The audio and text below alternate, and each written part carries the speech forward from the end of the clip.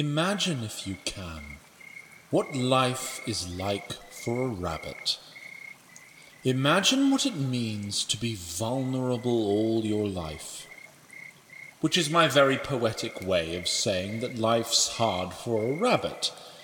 Life's also hard for a small business owner who accidentally witnesses the death of God, but I'd rather start with the rabbit. This particular story begins with a rabbit who is called... Let me come back to what he was called. The speech of the sprites, I'm a wood sprite, you see, is a very old tongue. It was never known by the wood folk or the river folk. Even the fearsome and venerable mountain folk have long since forgotten it. But it is still the tongue in which all life forms that lack the organs of speech can commune, and we, the wood sprites, hear all. The name of this particular rabbit in the speech of the sprites is best translated as Mr. Fluffy Toes. Mr. Fluffy Toes had been having a good day. He had eaten a few solid meals and avoided detection by an owl through skillful burrowing. He had taken to foraging for another meal in the magical din of the nocturnal forest. So you can imagine his disappointment when, out of nowhere, an arrow flew through his rib cage and punctured his liver. You've gotta be shitting me, thought Mr. Fluffy Toes, approximately. It couldn't have been at least a decent hunter? At least owls know how to stun and kill quickly. In his defence, the bowman, who was called Peter of Brimshire, never claimed to be a good hunter. Peter owned an inn, which was in a rather remote location. Apparently, Peter of Brimshire had never heard the adage, location, location, location. And if truth be told, Peter was not very smart. A decent man, to be sure, but not what you might call sharp. Indeed, Peter was not nearly as smart relative to other men as Mr. Fluffy Toes was relative to other rabbits. It actually makes the whole thing seem kind of unfair. Then again, Peter was not nearly as prolifically successful a procreator as Mr. Fluffy Toes, so win some, lose some. But I digress. Peter of Brimshire would not normally have been out hunting, least of all at this hour. But the remoteness of Peter's inn meant that when a nobleman of no small wealth and power asked for a room, Peter was strongly inclined to cater to his every whim, including his bizarre request for rabbit stew in the middle of the night. He was actually surprised when he made the shot. He had removed the arrow and was about to start skinning the mortal remains of the late Mr. Fluffy Toes when the faint orange glow of fire off in the distance caught his attention. He crept clumsily towards the glow and found it to be coming from a clearing. Peeking into the clearing, he saw a vat of burning oil casting an angry orange light around the trees. From among the trees emerged a figure in a black hooded cloak, its face invisible. Peter quickly ducked back into hiding, and then slowly peeked back out. Dozens more cloaked figures emerged from the woods and gathered around the edge of the clearing. 4 broke through the crowd, dragging behind them a man in chains. It was all Peter could do not to cry out in alarm, for the chained man was the very nobleman who had sent him out rabbit hunting, the crest of House Guernatal emblazoned proudly on his chest. It occurred to Peter that this entire hunting trip had been for naught. It did not occur to Peter that, had he not gone hunting, he would have been at his inn when the scary cloaked things came to abduct his guest. As I said, not too clever, that Peter of Brimshire. Where was I? Oh yes, the figures in cloaks. They drew Peter's wealthy guest down and nailed his chains to the ground with iron stakes, so that his limbs were splayed apart. 2 of the wraith-like things knelt by his wrists with daggers, while a third one, larger than the rest, unsheathed a 2-handed sword. Peter's sense of duty overcame his earlier selfish thoughts. He could not sit idly by while the High Prince, his High Prince, was murdered. With a shaking hand, he reached for an arrow. That's when the fear paralyzed him. Because at that moment, an awed silence came over the cloaked congregation. They parted to make way for another figure, slight of stature and feminine of gait. Her appearance was not what petrified Peter, but rather the staff she carried. It was sharpened at the bottom, and the markings on it were wrong. The shapes on it Were not things that should be. at least in Peter's mind. She removed her hood, but her back was to Peter. She was too far away for Peter to hear the following exchange, but we sprites, as I said, hear all. Not your most imaginative work. You haven't seen the interesting part yet. See you soon, my dear. Will you now? The woman nodded, and with chilly resolve, her minions opened the chained man's wrists as the greatsword came down on his neck. The pointed end of the eldritch staff pierced his heart. The last thing Peter of Brimshire's eyes ever saw was a flash of brilliant light. Somewhere, not so very far away, a newborn infant slid through a flash of brilliant light and into the world.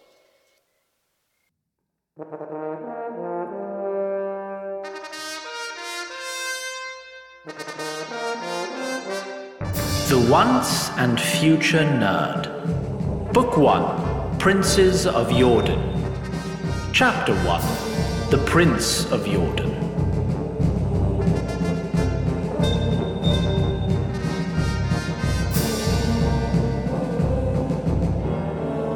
Episode 1. Until indicated otherwise, what follows is admittedly hearsay. I have it from a friend sprite. A toilet seat bacteria sprite, if you must know. For indeed, even among the sprites, some draw the short straw career-wise. But my friend is honest and not overly prone to exaggeration, so I shall relay her story to you, and you may take it as salted as you please. My friend lives in a land that is called Northeast Pennsylvania by its inhabitants. In this land, there is a school, and in this school there is a bathroom with several toilet stalls. The story my friend told begins with a boy and a girl in one of those toilet stalls. They had 17 and 16 years and were called Billy and Jen, respectively. He wore a red and gold jacket, which signified his captaincy of the school's football team, and she wore the traditional garments of what is called a cheerleader, also in red and gold. They were both quite handsome and well-formed of body, and were thus drawn to each other as humans of that age are wont to be. Are you sure about this, Billy? Babe, I told you it'd be all right, didn't I?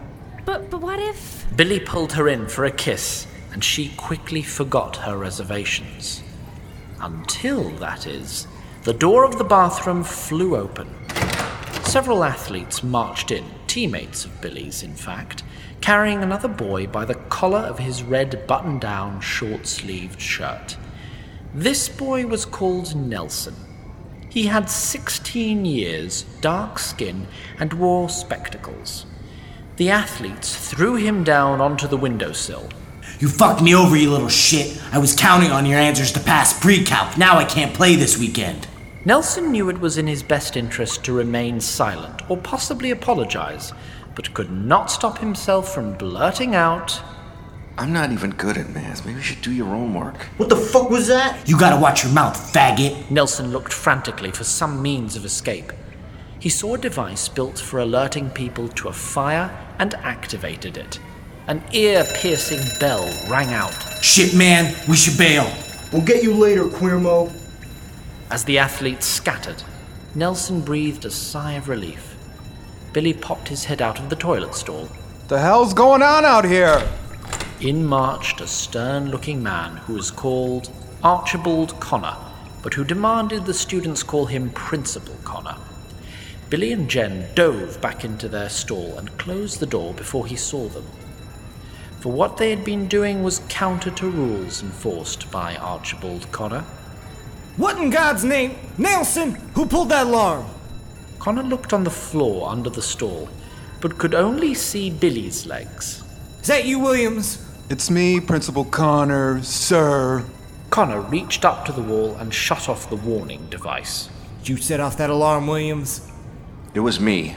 Nonsense, son. Don't insult my intelligence. But Principal Connor... I'll hear no more of it. You don't have to cover for him. Captain of the football team isn't above the rules.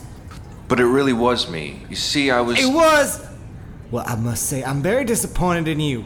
I was more than happy to set you up with counseling for your trouble socializing and poor grades. Well, I do my... But we can't stand for you endangering other students. For shame. Oh well, detention for you. But it was only in self-defense... No excuses, young man.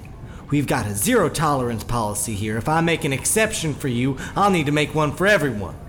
Hey, Williams, I also need to talk to that idiot center of yours. He hasn't been in here recently, has he? Just me. You want to help me hold it?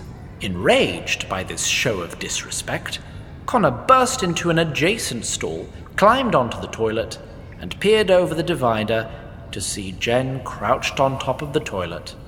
She looked mortified. Now, in the land of northeast Pennsylvania, students were commonly punished by being forced to stay at school when their classmates had left, typically while confined to a particularly boring area of the school. For those wishing to learn more about this custom, my friend tells me the definitive text on the matter was penned by a bard called John Hughes. So it was that Billy, Jen, and Nelson found themselves incarcerated in the library of Valley Central High School one fateful afternoon. With them were their personal effects, namely Billy's sporting armour or football pads, Jen's collection of assorted accoutrements in a handbag, and Nelson's gaming token, which was called a D20 by those skilled in its use, and which he wore in a vial around his neck. Also with them, less importantly, was one more detained student who...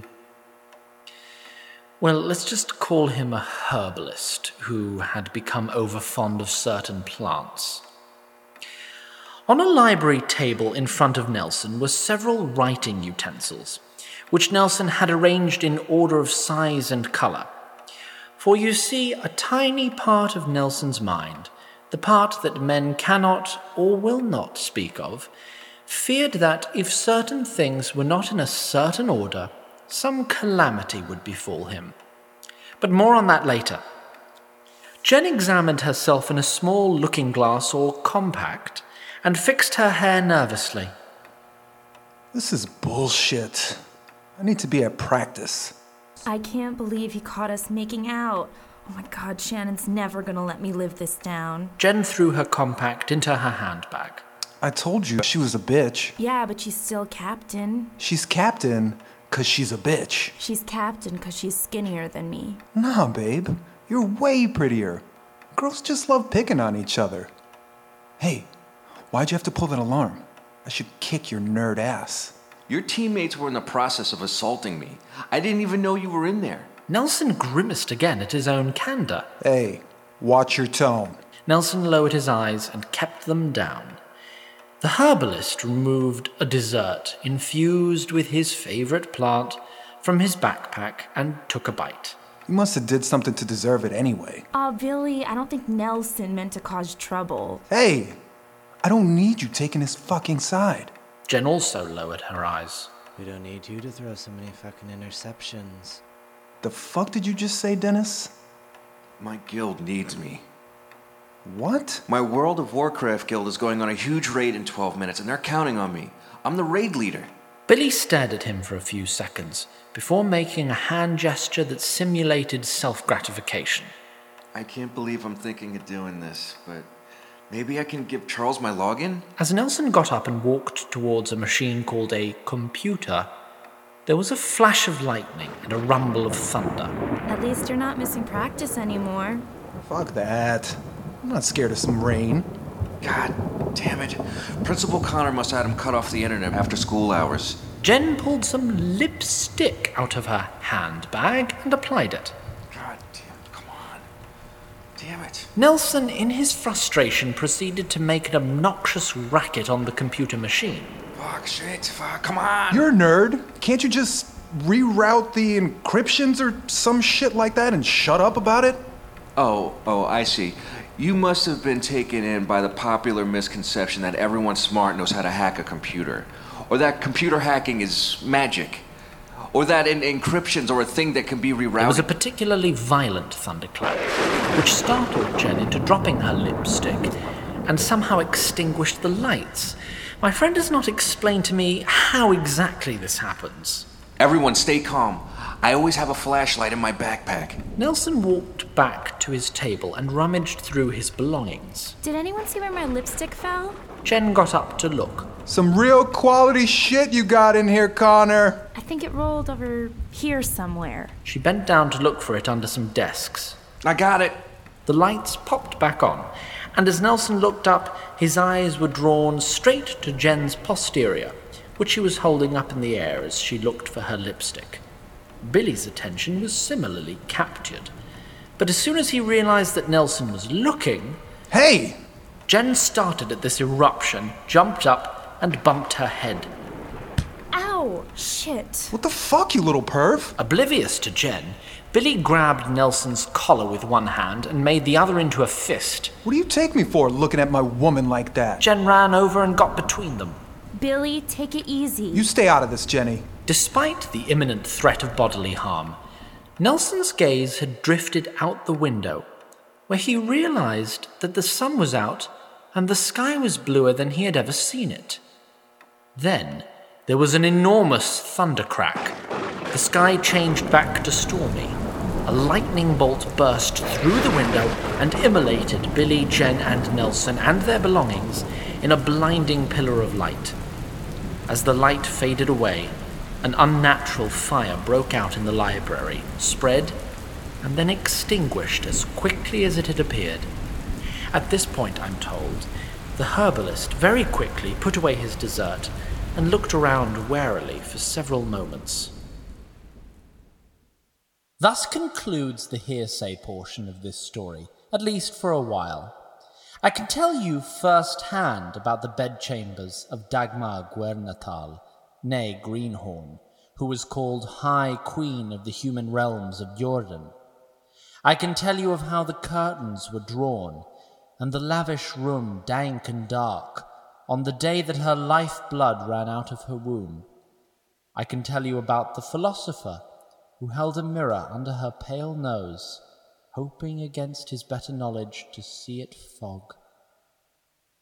And I can tell you about Brennan, the base-born warrior whose battlefield exploits as a young man had earned him a generalship and a seat at the High King's right hand, and not a few scars, but never lands or a title.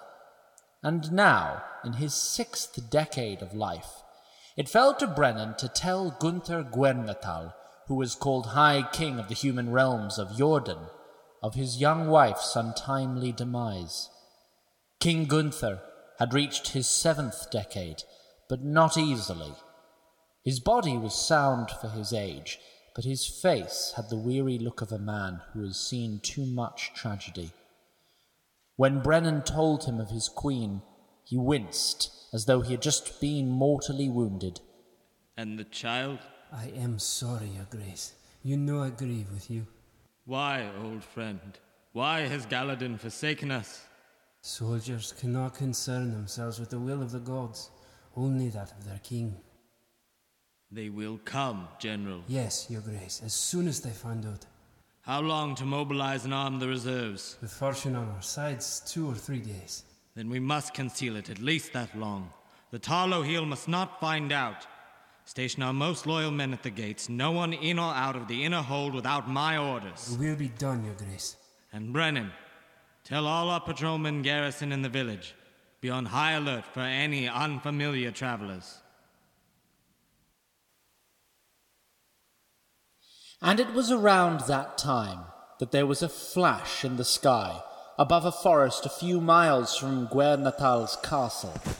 Down tumbled 3 young human bodies, their falls slowed by the branches and bramble.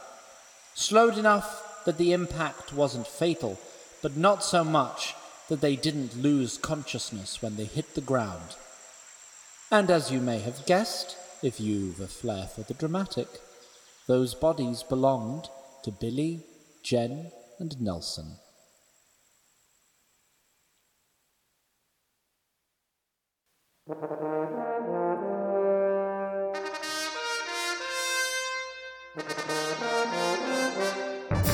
For additional information and bonus content, access onceandfuturenerd.com on your computer machine. The Once and Future Nerd is written and created by Zach Glass and Christian Madera, and directed and edited by Christian Madera. It is performed by Garrett Armin, Hayes Dunlop, Anya Gibeon, Ian Harkins, Emily Cook, Frank Queris, Julie Reed, Perry Strong, and Dylan Uremovich. It is co-executive produced by Jess Kelly, with mixing and sound design by Gary O'Keefe, and original score by Tom Lee. Thanks for downloading,